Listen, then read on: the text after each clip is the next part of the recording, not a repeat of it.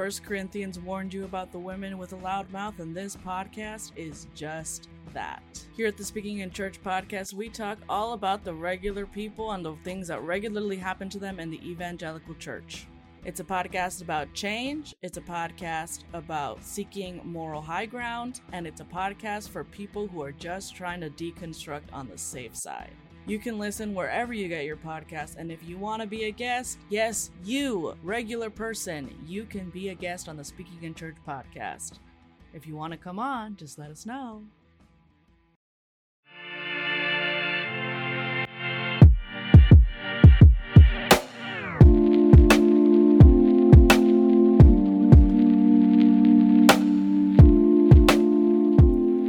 Hello, friends, and welcome to another episode of Recovery. I'm one of your hosts, Sarah Heath, and I am excited that I get the task today of sharing with you, I'm going to call it an honor, of sharing with you our guest, and that's Matthias Roberts.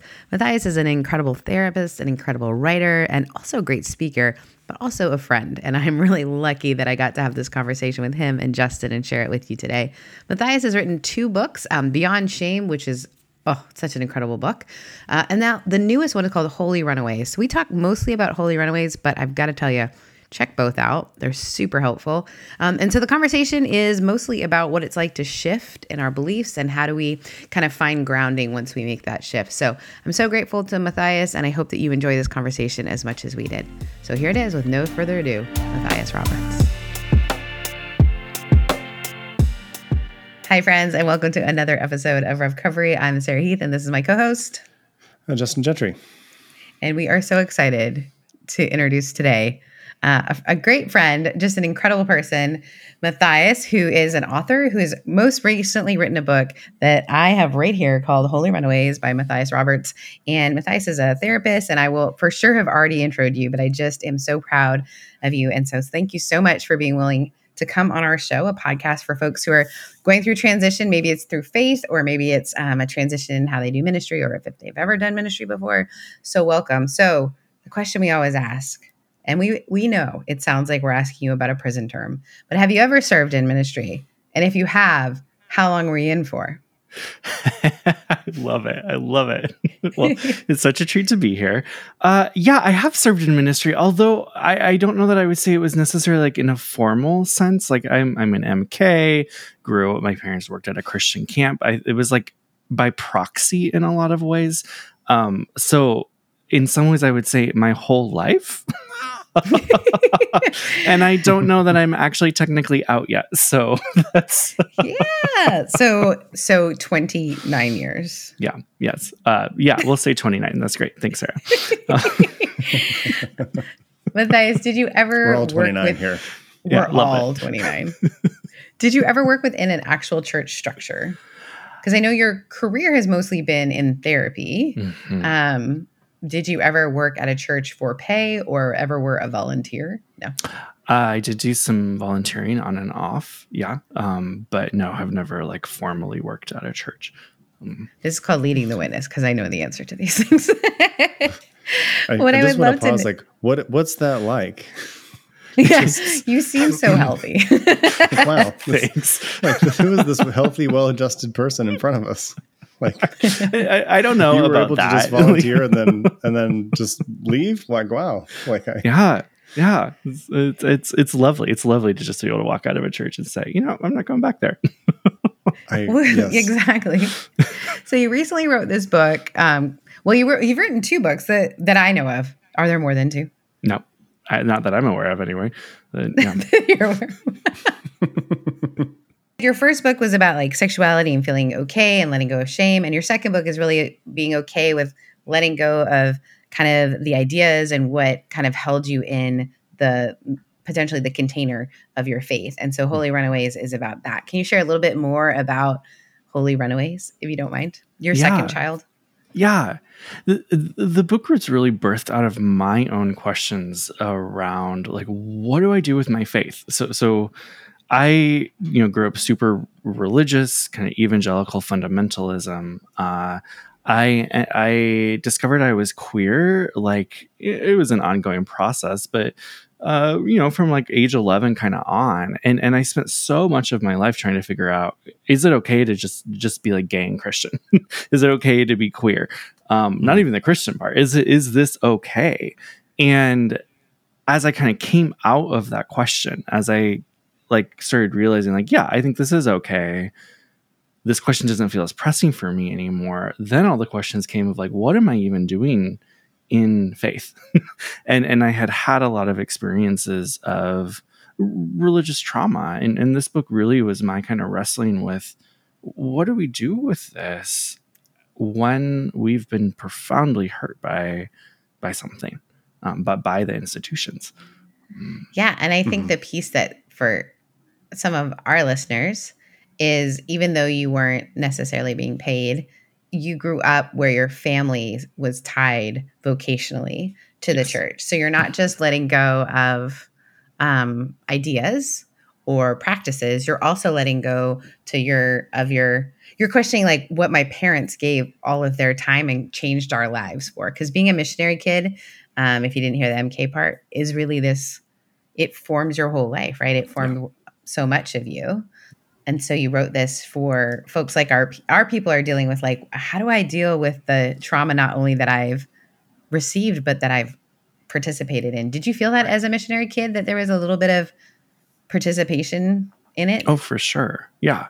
Yeah. And I think that's something I'm still detangling, like the things that, I have so many memories of things I used to say to people, systems that I used to uphold that now I'm like, I want nothing to do with that. And I know I harmed, like there's a list of people in my head that,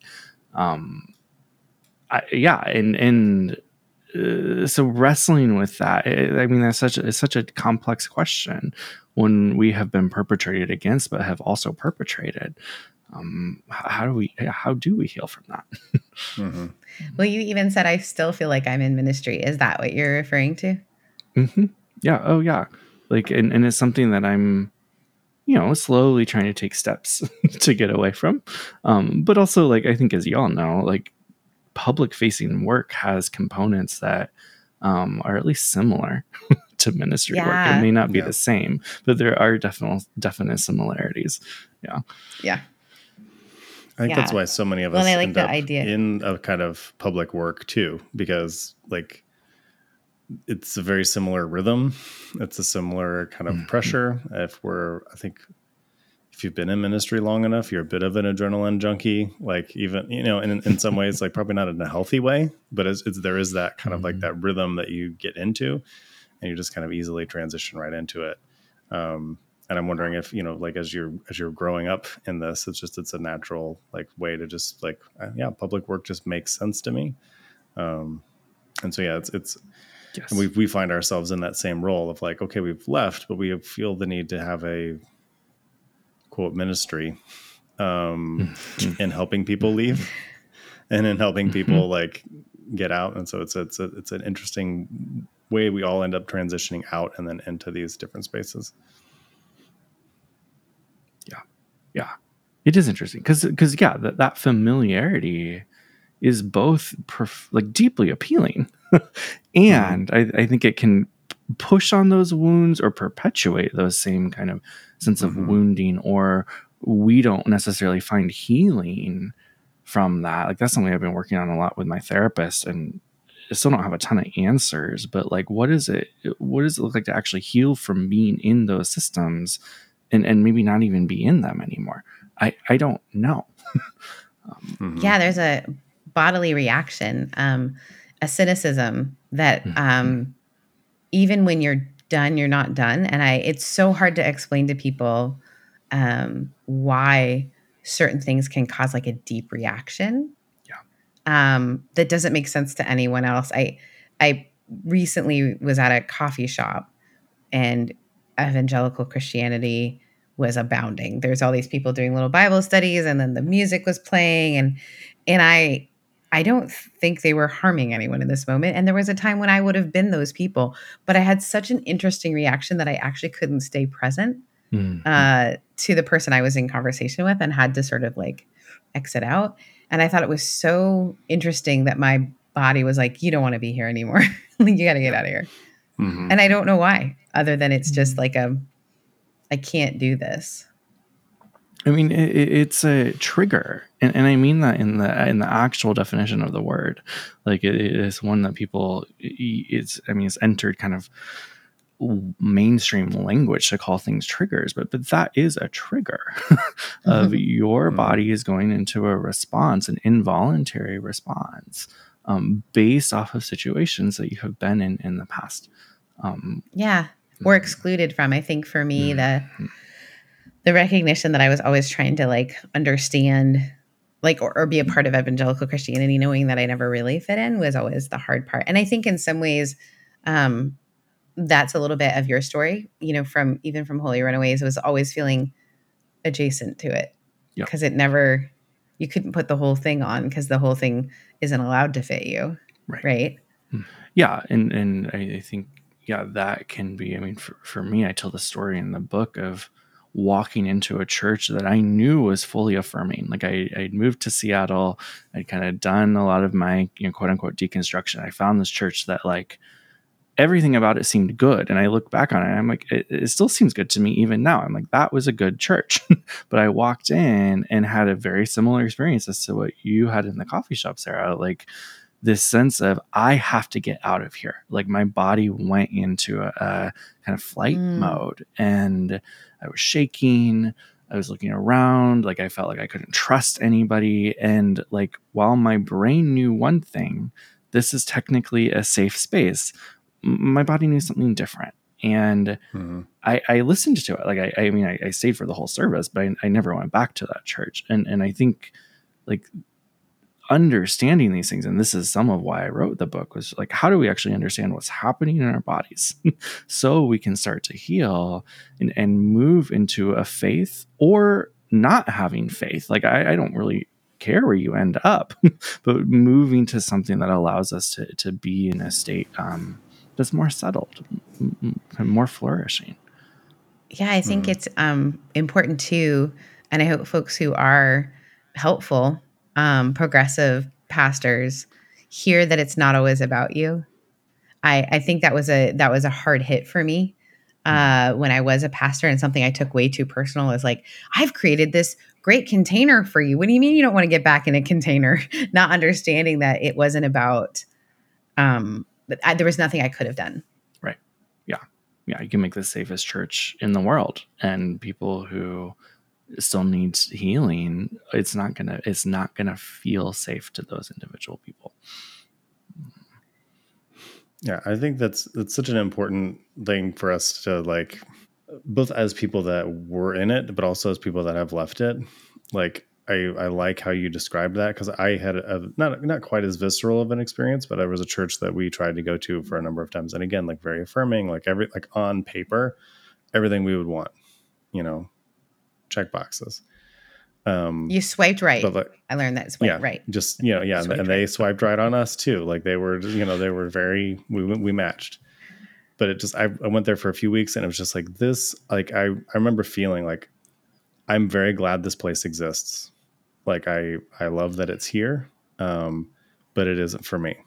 I can't do this anymore. And ultimately that led me mostly out of the faith. That's kind of the journey that I ended up taking on. And I have a very similar view that I don't care where people land, as long as, they're landing in a place where they feel comfortable and settled and happy, and they're able to connect. But it is our bodies and our brains don't always line up there. And no. And I like how you brought up too, like it's not always about the pastor. Like that particular pastor, I thought about emailing him and basically saying, it's not you. It wasn't you, it's me. It wasn't you. It wasn't you. It had nothing to do with you. It just, like, what you've made here is great, but I can't do it. Mm-hmm. Mm-hmm.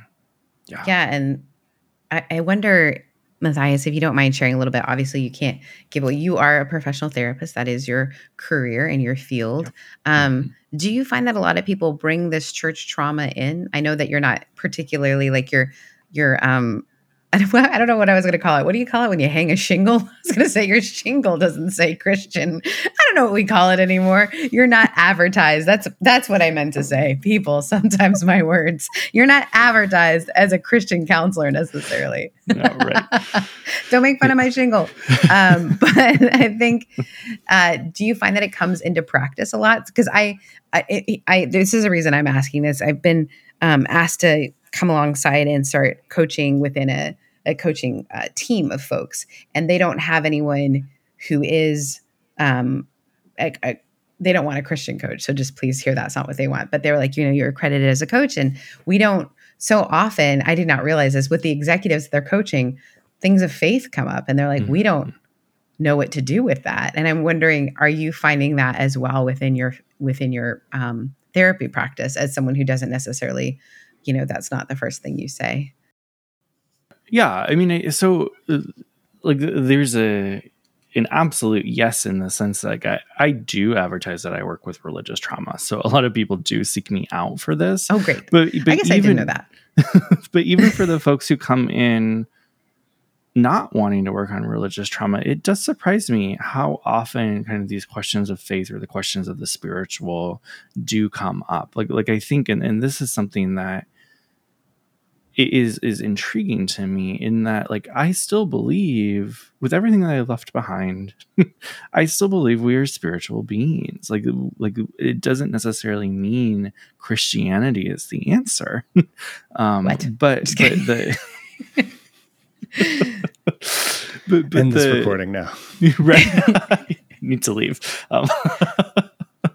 But these questions, these big themes of kind of spirituality or connection. I mean, Brene Brown, who I can never get through an interview without talking about, defines spirituality as that which connects us, and whether that's something bigger or simply the interpersonal. It's deep within us, and I think these are questions many different people are exploring. Yeah, I find it interesting this time that we're in, and you guys can take this as academic or where we're in this time where there is a giant shift of faith. We also have this thing that happened to all of us collectively for about 3 years and still continues to happen, in that a pandemic happened, and connection and how we define connection and what is connecting. It's all sort of coming together, and then we have this great resignation, and it turns out it's even greater within the church. My dad the other day just read to me the statistics of the average church pastor, like just everyone's burning out and leaving. And I used to think it was just sort of skewed, that I thought that because I myself had got, and so it's like when you buy a new car and then you see that car everywhere. But the truth is, I think what we're seeing is this thing. What do you guys think is this stuff connected? Is connection part of it? Because I'm wondering if with these giant evangelical experiences, were people being connected? I don't know. It just all seems to be coming at this one time. And I don't know if you have any thoughts around that. You want to go, Justin? Yeah. Sorry, guys. I just asked this really big question. Can you guys we're both staring figure at out each other? Well, yeah. Sorry, guys. My go-to villain in all this and in everything is capitalism. I've met her. In the sense that I feel like that's a thread that runs through all of this. I think the pandemic was awful on a number of levels, but I think we've seen like just how much the system does not care about us.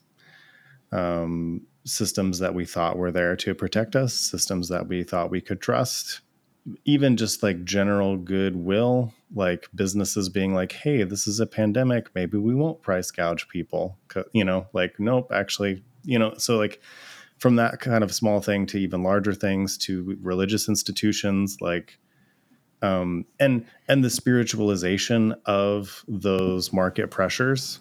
Churches, you have a market pressure to stay open because you need donations, right? But like the spiritualization of that, like God wants us to meet, like, and it's like, really, you think? Like and so I think that there was all of this, and then there's a lot political happening. This is, a theme of our show. Our show could be called, and then 2016 happened, because like almost every interview we do has, 2016 or 2020 was a turning point. And so I feel like we've kind of entered into this, like, not necessarily, not truly laissez-faire capitalism, but just, I think the blinders came off of a lot of people, just how little we matter, or how we feel like how little we matter. And then also the fact that we're isolated, it creates this like churn in an already unhealthy system that I think we're still figuring out where it's going to go. And then that's scary too. Like in the 90s, growing up as a kid, and even early 2000s, even 9/11 years, there was still a certain amount of like the illusion of stability somewhat. But now it's like, this could really fall off the rails. And I don't know what way we're going to go. So that's kind of where I see it as what's happening. And that's just what I'm seeing. I'm sure, Matthias, in your therapy practice, you're seeing a lot of this come up too. I know my therapist, I unload a lot of this stuff onto. It's just these feelings of like, there's so much uncertainty. Yes. Right. Yeah. I mean, I'm going to say essentially the same thing, but with different words, like, because I do think capitalism is a huge part of it. I was afraid you were going to name a name, by the way. When you're like, I think there's one person to blame, I was like, oh no, here we go. Because you like took a sip of tea and I was like, buckle up. But her name was capitalism, so that's fine. I think people, I mean, you talk about these turning points, 2016, 2020, like absolutely turning points, but they're points that we're exposing, right? I mean, they're exposing what is already happening, but just making it more apparent.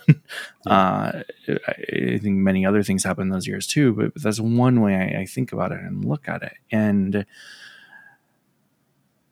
people have been and are so lonely. And when we talk about connection, like one place where people find connection is in their spiritual and religious communities. People turn to their pastors, right? And I don't know that at least in recent history, in the US at least, we have had as much of a failure of systems of support, again, as you're talking about, Justin, that where previously people would maybe have had community, other systems that are helping them survive. All of a sudden, all those things are getting placed on pastors and caregivers and saying like, you are my sole support.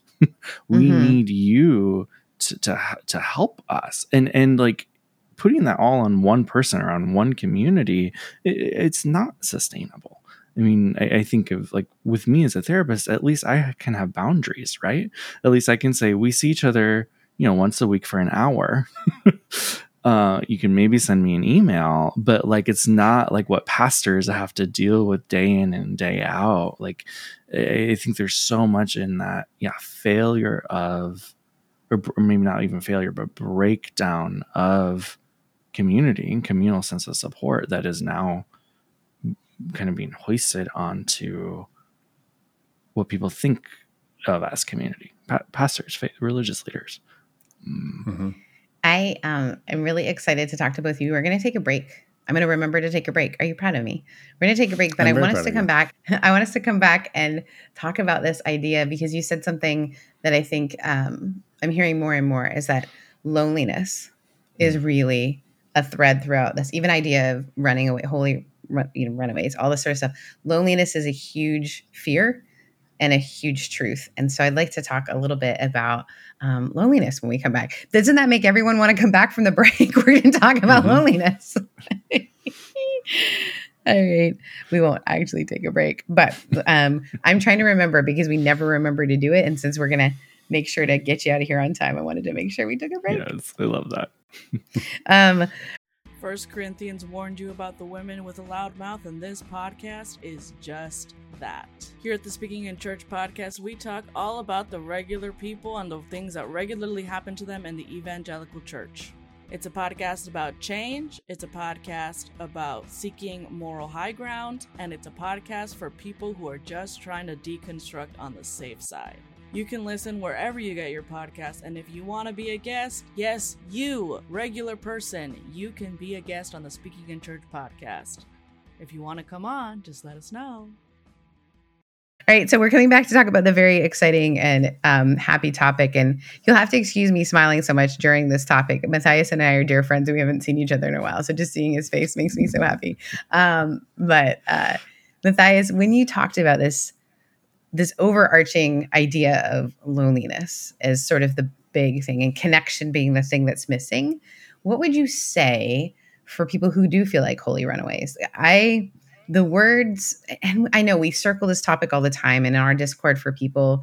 They all often talk about the thing I miss is having that set community. Can you talk a little bit about where you think people are finding community and exiting out of loneliness, or what loneliness really is? Because even today I was thinking about how I'm surrounded by people, but because of things like social media, I wonder, are these the people I should be surrounded with, or am I missing out on the real group of people I should be surrounded with, right? So you can talk a little bit about the epidemic of loneliness, and then a little bit about where you're seeing helpful break through those things, if you don't mind.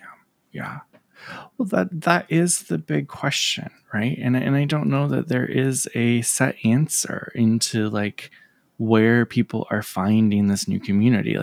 That's the number one thing I hear too, is people who are leaving faith communities saying I loved having a kind of built-in group of people to quote unquote do life with, and finding that in other places is really difficult because it doesn't feel the same. And so I think I often talk with folks about where can we get a step in that direction? Maybe we can't find a community that we can walk in and instantly feel connected to. But where can we at least take a step in that direction, or two steps in that direction? Where's a place that might give 45% of what you're wanting? That's still 45% more than nothing, right? Mm-hmm. And how do we start to build then around that, saying okay, I found 45% of this here with my pickleball league, right? And I'm missing these other elements. Where can I find people who might be able to fill that? And we have to kind of start picking and choosing, and it takes so much work. It's really, really, really difficult, and there are no guarantees that it's going to happen. I think churches, there's a sense of, you walk in, unless you're in the category of someone that the church doesn't believe is worthy of community, you're going to get it, right? Mm-hmm. Or at least it's more likely that you're going to get it. That really doesn't exist in other places. And so I think when we talk about loneliness, that can also be, it can feel like an indictment, right? It can feel like this sense of, oh, I haven't found community. There must be something wrong with me. There must be something wrong with me. And I don't think that that's necessarily true. It's just that when we have been in religious communities, we don't have kind of a realistic sense of what it takes to find that somewhere else, because that is such a unique context. I don't know if I'm fully getting at what you asked me, Sarah. No, you absolutely are. You're reminding me about expectations too. I think for me anyway, growing up in the era I did, from TV shows, I thought I was going to get to live across the hall from all my best friends into our 40s, until we're all having kids together and we're all living in this building. And then the church community felt that way. And so the expectations were high. And yet I just want to say a lot of people are part of these. I was part of these communities and never felt part of it. Mm-hmm. Right. And I think I can say for some of my queer friends, that was the same situation. For me, it was different. It was more I don't know that I buy into all of this. And this doesn't feel like what I think, but potentially the story of Jesus really is. And so here I am oh, you guys think we should spend more money on lights when it feels like there's a lot of hungry people, all this sort of stuff that made me feel very outside of. And I think that we think that everybody else is feeling more surrounded than they are. Mm-hmm. Would you guys agree with that? Like people, I think we have this notion that everyone has a nuclear family. Everyone has like Christmas, commercials and Hallmark movies and all these things make us feel like somehow we've missed out on this ability to be connected, when the truth is I hear it over and over and over again. So if it's not true for a lot of people, and there's a difference when you can show up as your full self. Because I would say in a weird way, church transitioned to my running group for me, where it's become my ecclesia, my gathering of people. And like today, we all just hung out for hours while we were all doing our work and like kind of watching football, but we were really just being in each other's presence. And even then you can feel lonely because we sort of lost connection. I don't know if that makes sense. So yes, you did answer my question, but it's a big question. Mm-hmm. Mm-hmm. Yeah. And I think that's such an important point. Like how often we can project what we want onto other people and say, well, they have it. They have what I want. Those people have what I want. When reality is they probably don't. but can we also use that what we're projecting into them as a guide, as a sense of like, I think it's there's this quote. I think it's I can't remember who said it. I always try to remember these things. I heard it on Elizabeth Gilbert's podcast, but she didn't say it. But the guest said, jealousy can be one of our greatest teachers because it shows us what we're longing for. And I love that framing of kind of jealousy or envy, because it can be such a guide to they seem to have something that I want. Oh, I want that. How can I start to shift things or seek that out? Yeah, I think that's really helpful, because particularly for those folks that were pastors, like you're kind of trained to put your desires to the side, at least the conscious ones. They're still there. They're just underneath. Yep. And so like, I think using your, for lack of a better term, vices, like those kind of things you're not supposed to have, which would be jealousy, envy, like, or even that, like I've noticed there is a certain kind of person that just really bothers me. They're just, well, not just one certain kind of person. There's a lot of people that bother me, let's be honest. But finding like, oh, I think what bothers me actually isn't them. It has something to do with how they make me feel, or maybe they have something that I want. And so like, and that's how I've had to find my way back to what I want, is by kind of engaging these like, well, this is kind of embarrassing to admit to myself, but that's the way in, because and not just pastors, even just Christians in general, a lot of times it's like, not my needs, not it's not about me, and that's right. That's cute for a while, but like when that's the thing you're told from the time you're two, it really causes a lot of damage. Right. And so I like, are there other ways that this is just, I'm not asking for the audience, I'm asking for me. Are there other ways someone can find out, like, what is it that I want? What is it that's going to make me feel safe or connected with folks, versus just like running around just trying to make something stick because I'm feeling lonely about a thing? Yeah. Well, I talk about this a lot in the book. I really think learning and paying attention to our own desire is the way forward. And desire is such a scary word for so many people, especially coming out of religious spaces, Christian contexts, that can feel terrifying. But there's a theologian, Sir Coakley, who talks about, desire being, it's an ontological category for her. It's something that we are made, according to her, in the image of God because of our desire, right? God desires, therefore we desire. And she argues that any desire, no matter how dimly, points us back to God's desire. All desire, she says, even if it is something that is, that we might consider to be horrific, there is an inkling of it that points back to God. Fascinating. And her work is so interesting, how she works with all of that. Of course, there's a lot of complexity there. All of that to say, how do we start to pay attention? Because it really is an act of paying attention. How do we start to pay attention to, maybe it may even be sensation based at the beginning. This sensation feels good. This sensation feels bad. What if we choose to lean towards what feels good instead of what feels bad? And again, I can hear all the old Christian warning bells going off in my head even as I say that.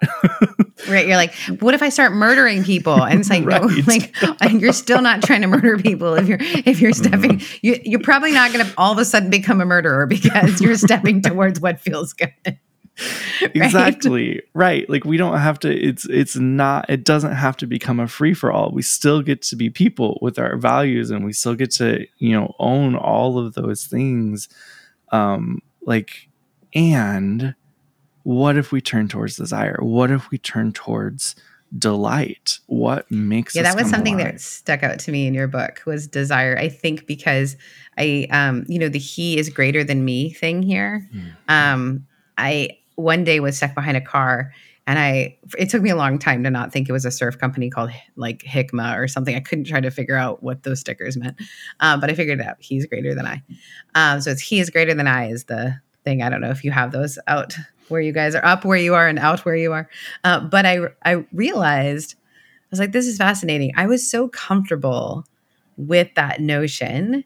And not that I don't think the divine is bigger than me, but I was so comfortable with that notion because it meant that I never had to figure out the I piece. And my own desires could be put on the back burner because as someone who, it took me a long time to figure, I'm someone who loves so many things that it's really hard sometimes for me to figure out, is it that my wish? Is that what has been put on me? And we sort of put those things to the side, kind of like, I'll figure that out later.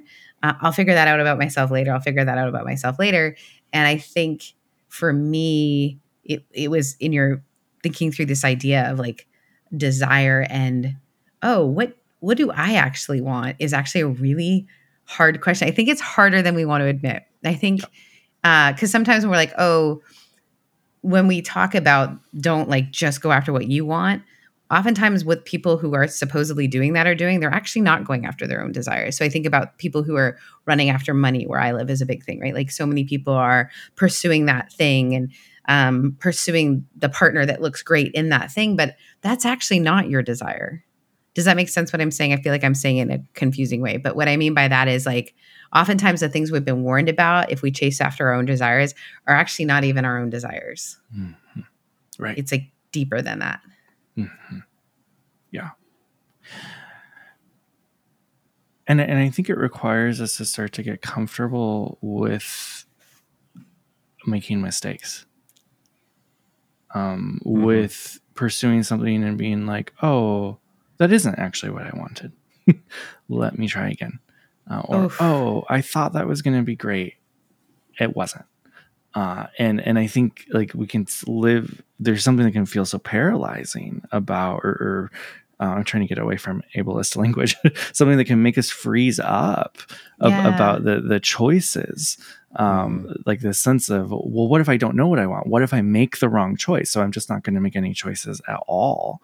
And instead, how do we trust that even if we do make a choice that doesn't feel good or is a quote unquote wrong choice, that we're going to treat ourselves okay? We can pivot, we can make different choices, and hopefully we start to have a community around us who is also supportive of that, who can carry us through when those things happen, because they absolutely will. Well, it's this idea of the purpose-driven life, and I know I keep going after it, but that's for me, that's freezing. Because it's a purpose. And if I don't find that thing, then I'm in the wrong purpose. And then, whereas what you're talking about feels like no, I'm going to make mistakes. I think about our community. A lot of people, the first job they have after ministry may not be a great fit. And that feels really weird. And it feels like I messed up. I never should have left ministry because this thing isn't the thing. And I thought something else would be the thing. And it's like, no, you have to be okay with there being maybe no thing. Like it's just, there's multiples of we're just going to try the next right step. I think Glennon Doyle actually talks about the next right step. And I think that's where this idea of being okay with our own failure and the failure of some folks around us is important too. Yeah. And it becomes this very strange, almost like this compounding effect, because particularly for folks that are leaving ministry, it's like, there's already this sense of like, I've quote wasted, or I've spent so much time already on this thing that didn't work out, or maybe it wasn't what I wanted. It was what my dad wanted or God wanted or whatever. And also like there's a spiritual crisis on top of that, which is like, this could be it, like, and so it becomes, it's either I watch people either get paralyzed or they go nuts. Like just, I'm going to try everything. Like no restraint, no nothing, because who knows what's next. Sometimes I actually think those folks, if they don't make too big a mistake, end up getting to where they need to be quicker. I don't recommend that, but it is, but it is an interesting kind of paradox of like, oh wow, their life really fell apart for 2 years, but then wow, they seem to skip some steps. Yeah. But and then there's folks that are like, oh, take a more measured approach or get paralyzed. Then it's like 6, 10, 20 years later. And they're like, I still don't know. And I don't know that I have a question in there other than just, it's an interesting process that I'm seeing in people. And I'm seeing in myself too, because in some areas I'm like, throw everything to the wind. I'm going to do whatever. And then other times I'm like, maybe I'll just sit tight. And it's just this it's a weird thing, because the church is good at a few things. Some of them good, some of them bad. But I think one of them that could go either way is telling people what to do and how to think. And when you don't have that, suddenly it's like, what do I even do from here? And I would imagine, as a therapist, you're probably, if you are seeing these folks, you're probably having to help a lot of people figure out in their 40s, like, how do you know what you want? How do you figure that out? And I know that's something I'm having to work through, and both my co-hosts, I think, of my podcasts are working through that too. Like, how do we know what we want? I every day wonder, what do I want? What? What is? I woke up? How did I get here? Well, it's trying all these different things too. I'm reminded, I was having a conversation with a group of people today, and 2 of us are single, and one of them, she's tried all these different dating apps. And we were laughing because this girl that we know went on 100 dates. So she's the girl I was chatting with is a researcher, and so was talking about how a lot of the professors she works with also have trouble dating. I was like, that's funny. My friend who was a professor decided to treat her dating life like research. And so we were kind of talking about this kind of idea. Like this girl said, I'm going to go on 100 dates. Doesn't matter, and no matter if I get tired of this whole dating thing, it doesn't matter, because I said I would do 100 experiments. So I have to do 100 experiments because she needed to use it in this way. She ended up meeting her spouse. We were all laughing about it. But one of the guys that was there was like, that's interesting. I just read a business report about this hiring theory that if you, as a company, know that for their first 34 applicants out of 100, you're not going to accept them. You're just going to rank them by things that you liked about them. And whatever guy or girl or human is your top ranked person, then every person you date after that, you're ranking against them. And it was like this really interesting theory. But the whole point was to not get so stuck on, is this the thing in front of me? Is that the for sure thing? It's like gives you kind of these more options, and it's willing to try different things. And you can always go back to the things from before. But I'd never thought of dating or even my life as a research project, but it is sort of true, right? Like how do I know what I like or don't like unless I've, given myself a chance at it. And obviously, again, I'm hearing, it's so funny, Matthias, I'm hearing that voice in my head being like, how do you know you don't like murdering people until that's all, why was that always the example? But you don't know if you like it until you've tried it. Sarah, don't listen to that voice. That voice doesn't exist for me. I'm pretty sure I don't want to do that. I know my podcast listening trends indicates that I'm doing some other sort of research, but I am not researching how to murder and hide you guys. Don't worry. Sorry, Matthias. Oh, gosh, I love it. Yeah, I mean, when you think about kids, right? Like, because so many of us, I think there's some developmental things in here. Especially, again, I think if we were raised in religious context where we were told you aren't allowed to have desire, right. Then we have to go through stages of development. Like, you watch a kid who's trying to figure out the world. Like, many kids are trying all kinds of stuff, right? They're putting dirt in their mouths just to see what it's like, right? And that is experiential learning. And I think it would actually behoove us, I think, to be more childlike in that way of just trying things without this kind of our adult brains online, but saying like, well, what could happen? Like, what does happen? Does this feel good? Does this feel bad? Does this taste good? Does this not? Like, all of those things. I think that can even become a spiritual practice if you want to make it one, of holding those maybe more adult parts of ourselves off and letting our kind of curious childlike selves come out a little bit more, come out to play. I love that. And that's being a holy runaway. Because there's sacredness in the experience of running away, because then it becomes almost a spiritual practice in itself to leave the thing that was, I use the container, leave the container to figure out if the container's right. And yeah, I think so many more people are experiencing that. And it's scary. It's scary for people who want to maintain that. It's scary for people who have stepped outside. And I think this idea of being childlike and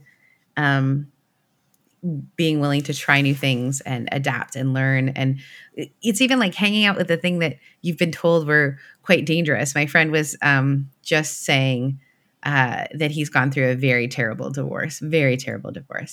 And the people that his church would have told him to stay away from have been the people that have come alongside to care for and love and give like vocational opportunities to. And there are people like queer community. He was like, I didn't know, because I was always told like, and now these are like my bet, and like women. He's like, I could be friends with women. And I was like, yes, you can be friends with women. And like all these things that might sound crazy. And then some of you are going, it doesn't sound crazy, because I grew up with the same notion. And so I think there is this lovely invitation. And I also like the idea of it won't last forever. Right. You're not going to be untethered forever. I'm saying that to myself, but I think, like you're not going to be untethered forever, because it can feel a bit that way. We're in a bit of a free fall, but all of humanity feels a little bit like in a free fall. Would you guys agree on that one? At least in my experience. Yeah. Yeah. Well, Matthias, I am so glad that you're willing to come and share a little bit about, about your holy runaway. Is there anything else you'd like to offer folks, particularly from within the understanding of folks who have left, not just being a participant in church, but maybe leading it? If there's any thoughts that you want to make sure that you get in there, I want to make sure we make space for that. Mm-hmm. I just think the more that we can cultivate kindness for our experiences, compassion for our experiences within ourselves, I think it's so easy to fall into cynicism. And of course we fall into cynicism, right? But I do think compassion, kindness, it sounds so fluffy, but I think it's the antidote. and I think there's a lot of strength in that discovery of how soft life can be. And I mean that in a really good way. That can bring us towards what we're looking for.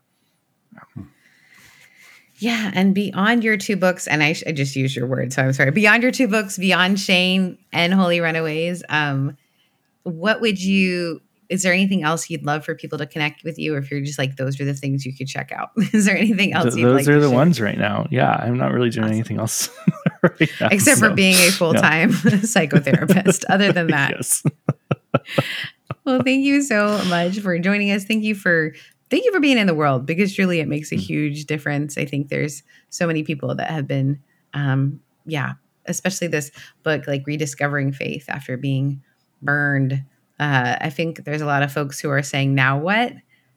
And I think you do a great job for the community of people who are kind of done with just doing the running away and being angry, the sort of now what moment. So guys, go grab the book. It's beautiful design too. I'll just say that. I have the postcard like on my fridge because it's so pretty. So just get it to put it on your bookshelf. If you're not a reader, if you want to listen to the audio, go ahead, but just buy the book because it's pretty. Thank you for joining us, friends, for another episode. Yeah, thanks for having me.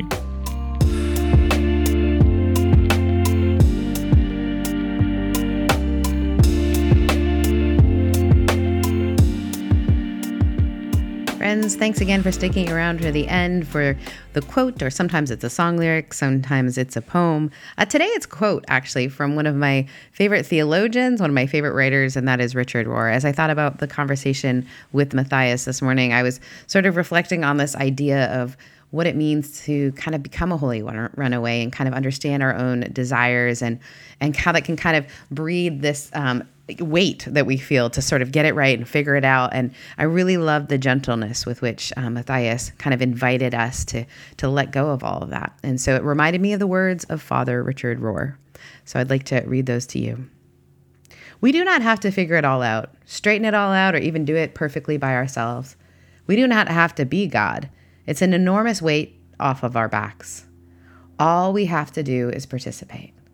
After this epiphany, things like praise, gratitude, and compassion come naturally like breath. True spirituality is not taught. It is caught once our sails have been unfurled to the Spirit. Henceforth, our very motivation and momentum for the journey towards holiness and wholeness is immense gratitude for already having had it. Ooh. I am so grateful for the words of Father Rohr, and I'm also grateful for the words of Matthias, a reminder that we have to sort of just kind of go back inward, towards ourselves, and sort of understand what our desires are. Friends, I am grateful that you're on this journey with me. Have a great week, and we'll catch you next week.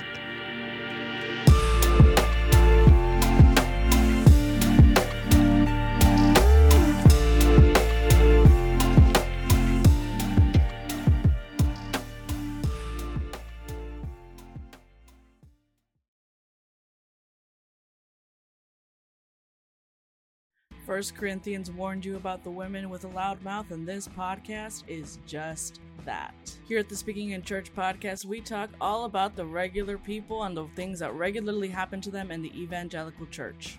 It's a podcast about change, it's a podcast about seeking moral high ground, and it's a podcast for people who are just trying to deconstruct on the safe side. You can listen wherever you get your podcast, and if you want to be a guest, yes, you, regular person, you can be a guest on the Speaking in Church podcast. If you want to come on, just let us know.